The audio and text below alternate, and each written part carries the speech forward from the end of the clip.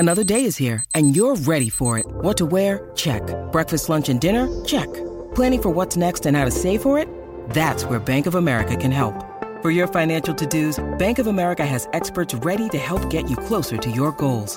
Get started at one of our local financial centers or 24/7 in our mobile banking app. Find a location near you at bankofamerica.com/talktous. What would you like the power to do? Mobile banking requires downloading the app and is only available for select devices. Message and data rates may apply. Bank of America N.A., member FDIC. Hey everyone, welcome to Group Text. My guest today, I'm just going to jump right in. No one other than Kenya Moore, Real Housewives of Atlanta, now in its 14th season. You are an actor, an author, a producer, a director, a beauty expert, a mom, and now also a CEO of your new beauty brand, Kenya Moore Hair Care, which can be found everywhere, including Walmart. Well, not quite. CVS and Sally Beauty, which is in we're in 2,200 Sally Beauty stores. But yes, girl, we are doing it. Yes, you are. So this is your 10th season on Housewives. I mean, what made you want to become a part of it in the beginning? Well, it's like my 9th season, but I've been on the show for 10 years. I skipped a year when I had Brooklyn, my daughter. Yeah. A few years ago. So you said what made me want to do it? Yeah. Girl, I think I was in LA. I had been there 100 years. I was acting, producing, and everything was, going well except my personal life. And I just felt like I was in a rut. I felt like I was just putting on my boots every day and going to work, and it was just nothing really happening. And I have family in Atlanta, and I said, you know what? I want to move to Atlanta. It was like the new, Hollywood of the South. So I said, I can still act if I go there. I can still produce. And when the producers heard that I was coming to Atlanta to live, I had a good girlfriend, Miss Lawrence, that was already on the show. And they heard about it, and the rest was history. What do you think are the biggest changes you've seen over, we're still going to call it 10 years with a year off. What are the biggest changes you've seen? Oh, well, in cast. Well, yes. There have been some people to come and go and newcomers that are, one-offs. For a long time, any new girls coming on never lasted more than one season. Did you chase them off? Why do you think that was? Our fans are very particular, and I think that if the fans don't respond to them, they don't get a second chance. And our show is really hard to cast. We're a lot of, very big personalities, and a lot of times people just don't fit in. They think that they're going to do well on the show, and then when you actually put them in action into work, they just kind of fail, and the fans are like, we don't like them, so get them out of here. Wow. So the producers don't bring them back. Is it a lot of pressure, especially now, to keep it fresh and exciting and different? Yeah, it's like a marriage. If you've been married for 14 years, it's like, well, it's the same thing every day. It can seem a little monotonous. So you gotta figure out a way to keep it fresh and to keep it new. So do you buy new lingerie? Do you role play? What do you actually do to keep the show fresh? Well, that's an interesting slice of your personal life. Actually, Melissa, not really. Most people don't hop into just throwing out role play right at the top. Keep it fresh, like role play. I never got a chance to do that in my own marriage. You did? I said I never got a chance to do that in my own marriage. Oh, well, there you go. Then we'll get into that. So when I was reading your bio, there was a couple things that really stuck out to me. And one of the things I am fascinated by is the pageant world. So you started modeling at 14. When did you hit the pageant circuit? At 14, actually. No, actually, I take that back. 13, I entered my first pageant. What was your first pageant? It was Little Miss Black Star. I'm from Detroit. Perfect, right? Perfect. Perfect name from a little black girl from Detroit, Little Miss Black Star. So it was like from 13 to probably like 16 or 17. And it was a talent pageant. It wasn't a beauty pageant or anything like that. So you had to do a performing art. And I danced, and I entered with all of my, kids, school friends and all that. And I ended up coming in as the first runner up.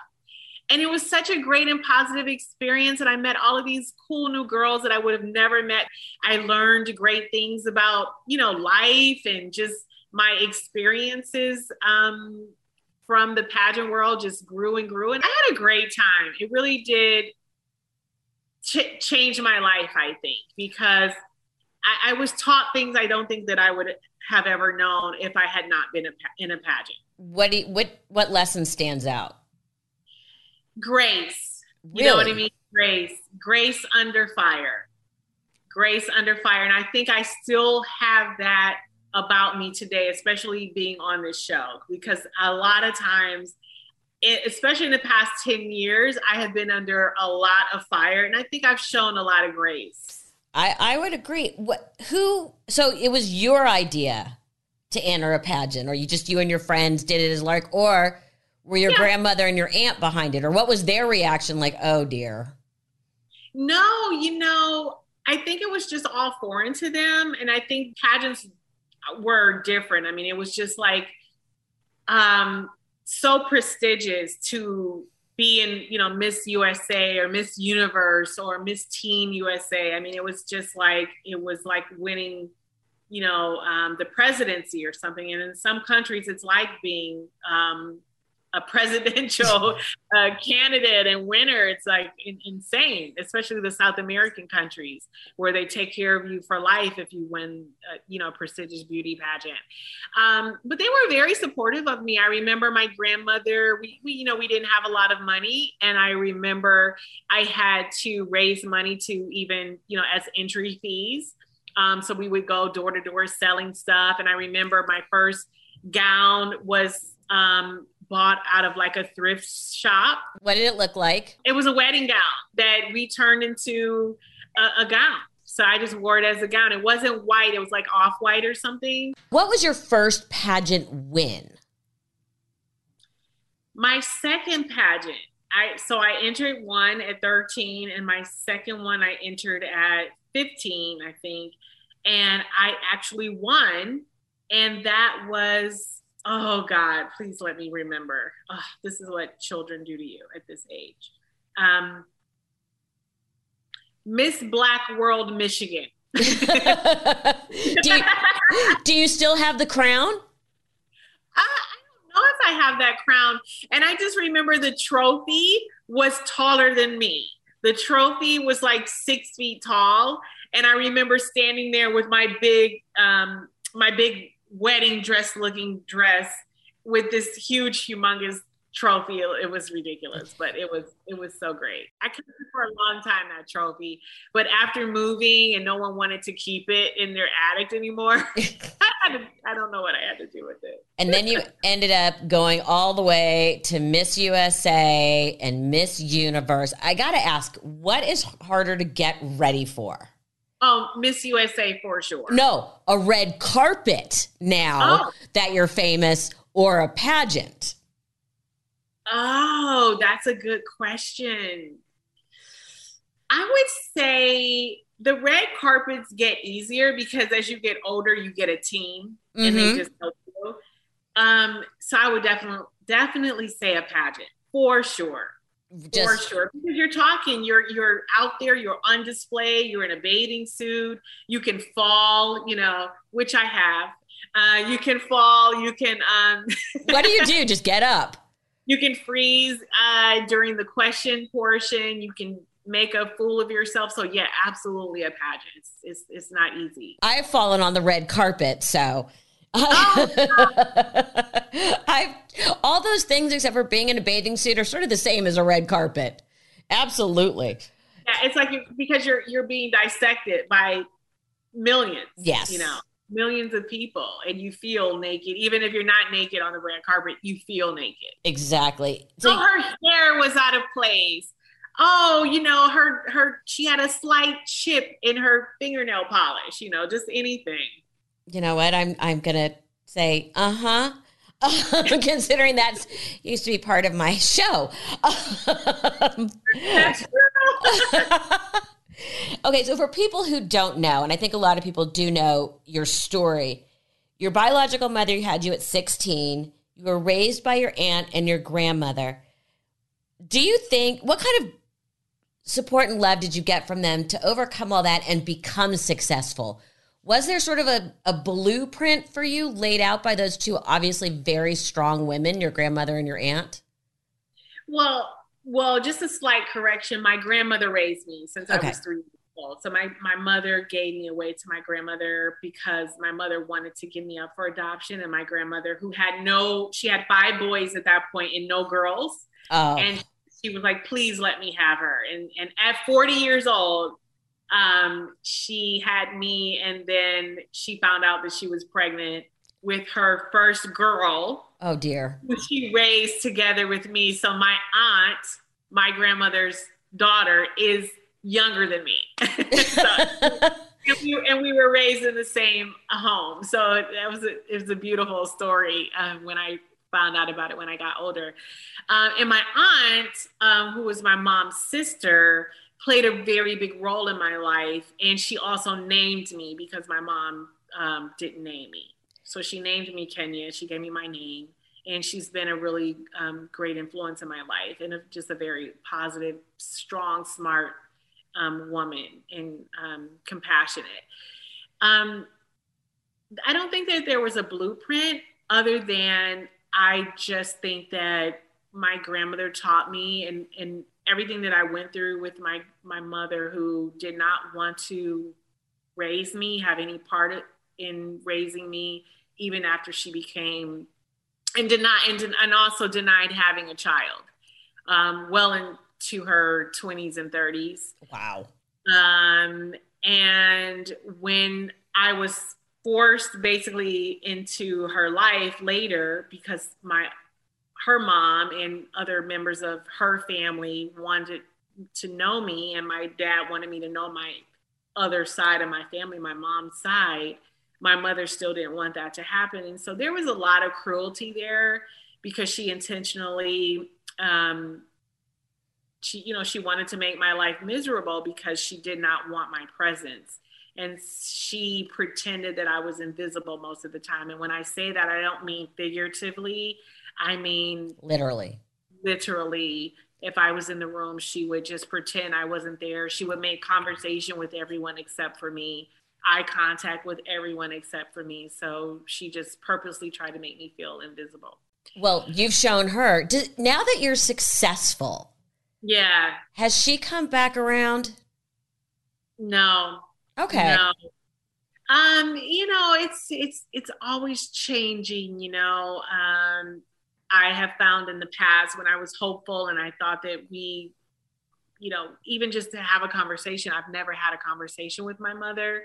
And whenever I thought that it could happen or a family member tries to put us together, something always happens. For instance, on Mother's Day, this past Mother's Day, they were having Mother's Day instead of at my grandmother's house, my mom's house. They were having it at my biological mom's house. So, all of these years later, and she had reached out to me via presents for my daughter, who is my grandchild, for a few, for Christmas. She sent gifts for Christmas, which was, mind blowing for me.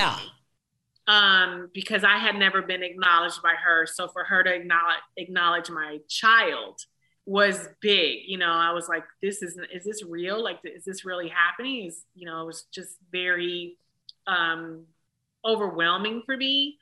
And I didn't want to have such high expectations. This means we're going to finally have a relationship and she's going to know my daughter. And, so I kept my expectations low. And then bringing us to Mother's Day, this past Mother's Day, we thought, oh, great. She's going to want to see her grandchild. All the family will be there. A lot of them haven't met my child. So this is a great opportunity. And it came down to whether or not we were going to be allowed to come. And she said no. She said no, we couldn't celebrate Mother's Day at her house. So it was, it was pretty low because I felt like, her reasons it just didn't make any sense. And I could just see that there was not a lot of hope there after going through that. I'm not going to drag my child through that. No. Same thing that I've been through my whole life. Not going to do it. First of all, you're a survivor with a capital S. Yes. And how you can be so letting your brain rule your heart on this is extraordinary. And I would think it's something, especially now that you're a mother, takes on a whole different color. And, it does.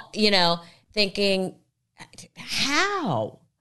And you seem so healthy about it and protecting your daughter, which is amazing because I'm guessing you are loving being a mom. Oh, I think it was my calling. Like, I could have gone either way, right? Right. So when you are abused, you can either be another abuser or you can be the complete opposite of that. And thank God I became the complete opposite of that, because all I want to do is live for my daughter. All I want to do is protect her, do everything that my family didn't do for me. So that is my job, to make sure that she's seen, that she's happy, that she's loved, that she knows that she's loved, that she knows that she's protected. Everything that I didn't get from, certain people in my family. They didn't protect me from that. And I think that's what I remember. And of course, the pain. And I'm never going to allow my child to be subjected to that. I mean, that's incredible. And you're doing, what I think every therapist in the world would say is the right thing, obviously. And, you hear these stories and yours. I think it also gives people a lot of drive. Yes. And you've been successful. Honestly, Melissa, I think what happened, and this is after years of therapy, and you can't always figure it out for yourself. Tell me about it. I think because my mother treated me like I was invisible, that made me want to be seen. And so that's, I think, why my path, even though I was, this gifted student and, learning and all of that came easy to me. I was in, the best schools that, public schools, right, that Detroit had. But it's still, I could have gone the professional route or the entertainment, because I actually loved both. Mm-hmm. And I ended up being in entertainment, and whatever that drive was, it just was that drive. And the fact that I wanted to be seen, I wanted to be validated. And that was through entertainment. That was through acting. That was through pageants. That was through, the creative arts. And so that's really my story. That's what brought me, I guess that's why I'm on such a huge platform now, is because that drive in me that you mentioned existed because of the treatment that I received from my mother.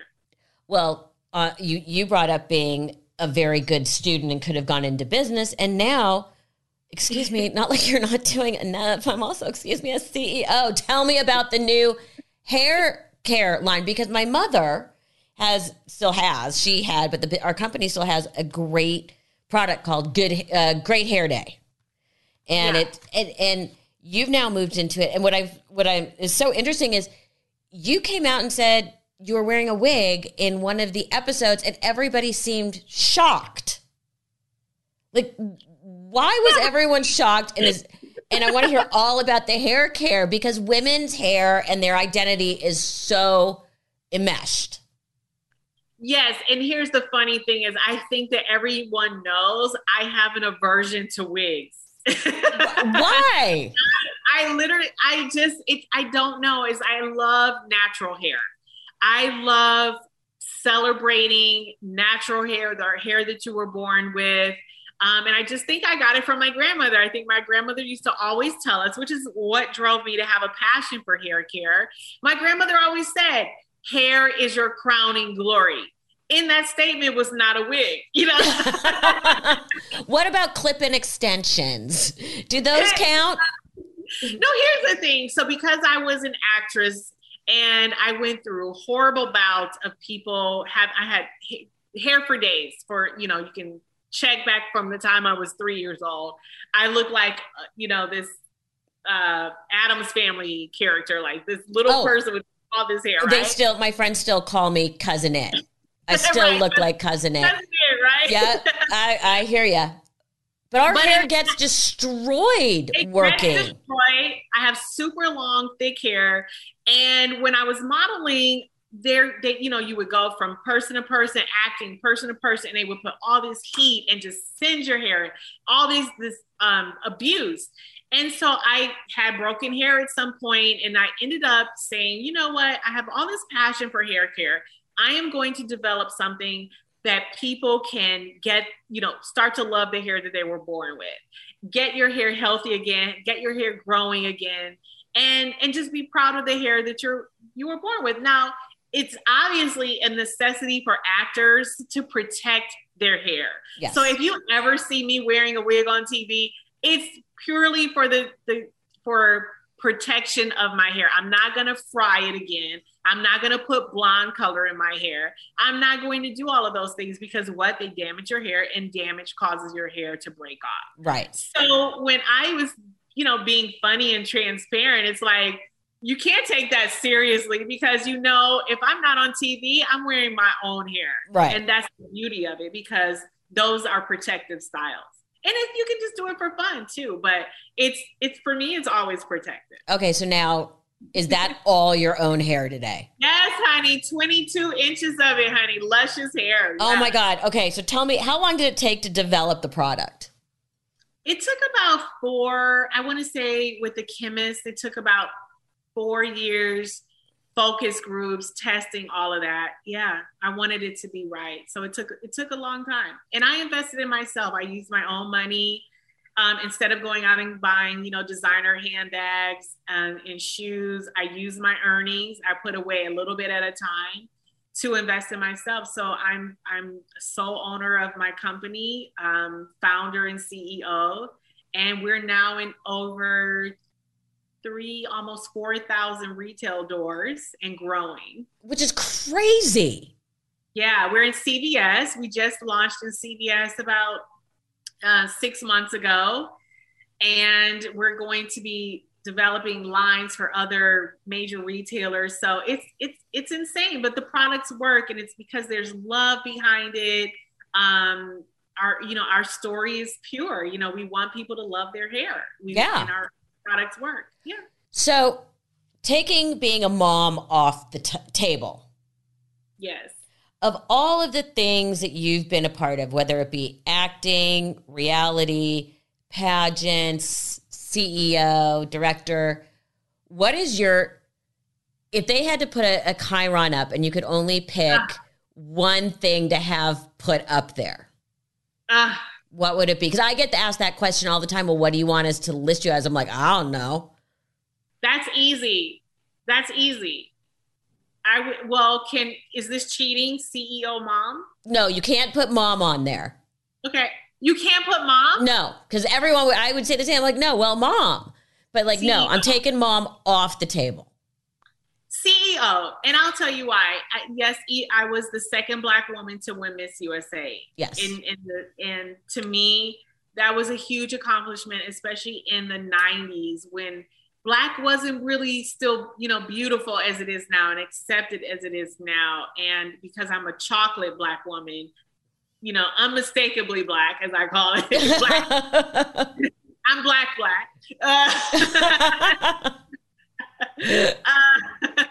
No slight to anyone that's not. No, but you're silly. full. There's no. I'm just saying I'm chocolate. Yeah. That's when you see me, with this dark skin, that I'm a Black girl.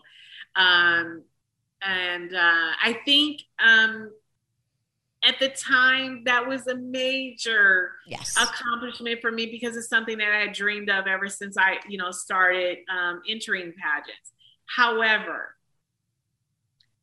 you can't put that down on the one Chiron, right? It's just one word, right? No, I mean, it could be, CEO of, and then the name of your product, or Miss USA and the date. Oh, gosh. So, but you said CEO. I'm going to have to go with former Miss USA. Okay. So you've done a number of reality competition shows, Dancing with the Stars, Celebrity Apprentice. Because you and I have that in common. Yes, we do. We have that in common. People don't understand, at least for me, it was one of the hardest jobs I ever had. Absolutely. Because you're exhausted.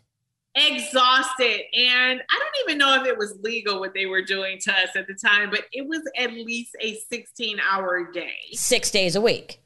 6 days a week. And also it was so strenuous and just physically demanding. People don't even realize that, just mentally also, because, I'm a huge competitor. And so, I play to win. So I probably put a lot of that stress on myself, but our feet, for the women, our feet became so swollen from being on our feet all those hours in heels.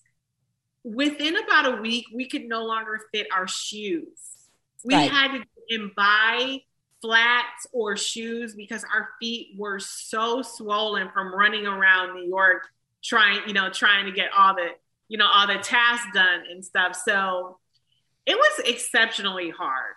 It's also emotionally so difficult. So it was emotionally difficult, but you know what? It was training. I mean, it was par for the course because on Housewives, I felt like it was the same kind of battlefield. Really? And so I was really ready and on Housewives, just think about it. On Housewives, especially in my position, I felt like people were always coming at me, or as we say, coming for you. Yes. Or as I made it up. Don't come for me unless I send for you. Exactly. And so I think I already had training in that area because of all of the people that were coming for me on my show. So I was prepared for all of the people to come for me on Celebrity Apprentice. And I was really confident in my task because I just felt like I thrived there. Right. I felt like I think it was a great fit for me at the time. What people I always never know about, and I get asked that every now and again, is that we would shoot, as you did too, one episode in 2 days. Yeah. So these tasks, it was crazy how fast you had to get everything done. And then on the completely and total shallow side, the women always had to start an hour and a half before the men because of hair and makeup. And our off days all had to be anytime you could do any kind of self-maintenance, nails, hair color. Just sleep. Well, sleep.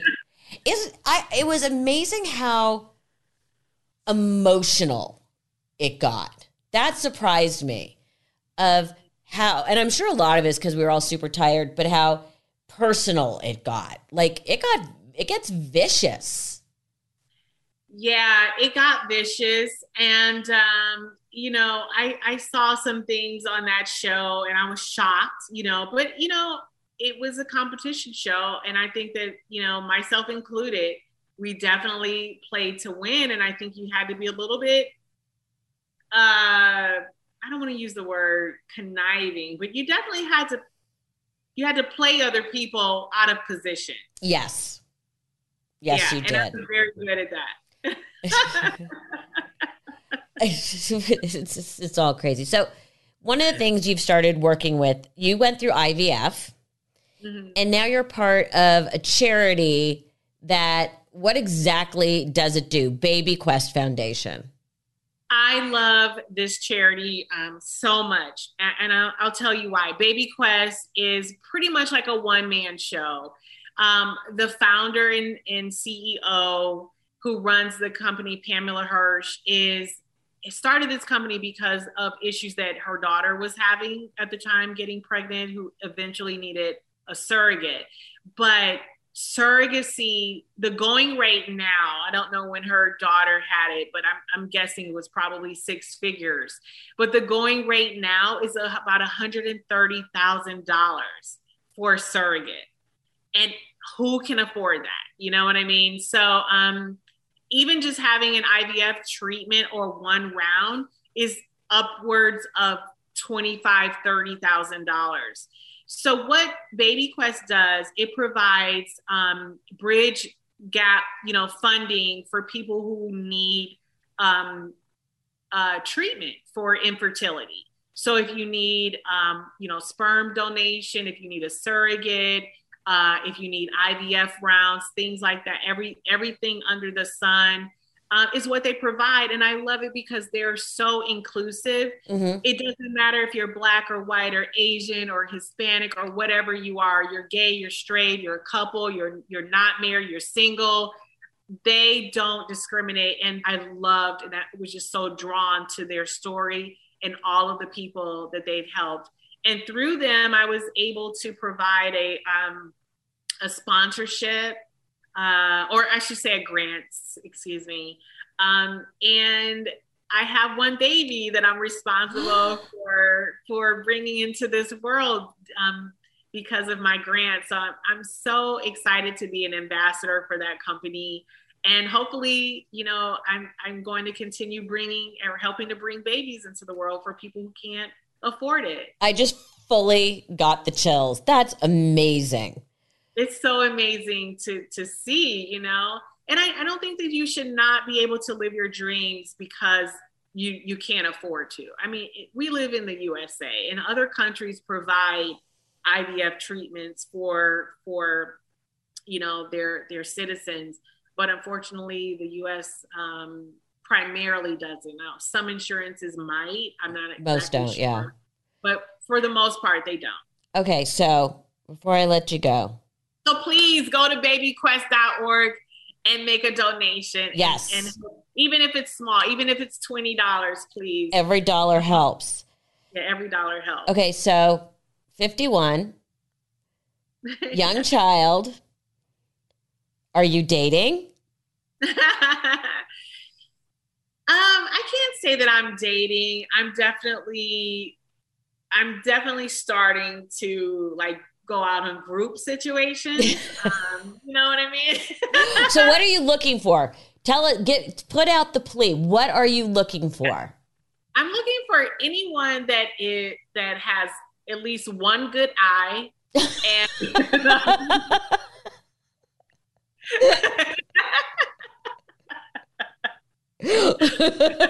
So we've got a bit of a low bar. It has a heartbeat. Now, it could be a weak heartbeat, but a heartbeat nonetheless. Got it. Okay, so can see out of one eye, seems to be alive. No, I'm just joking. Yeah, I love kind men.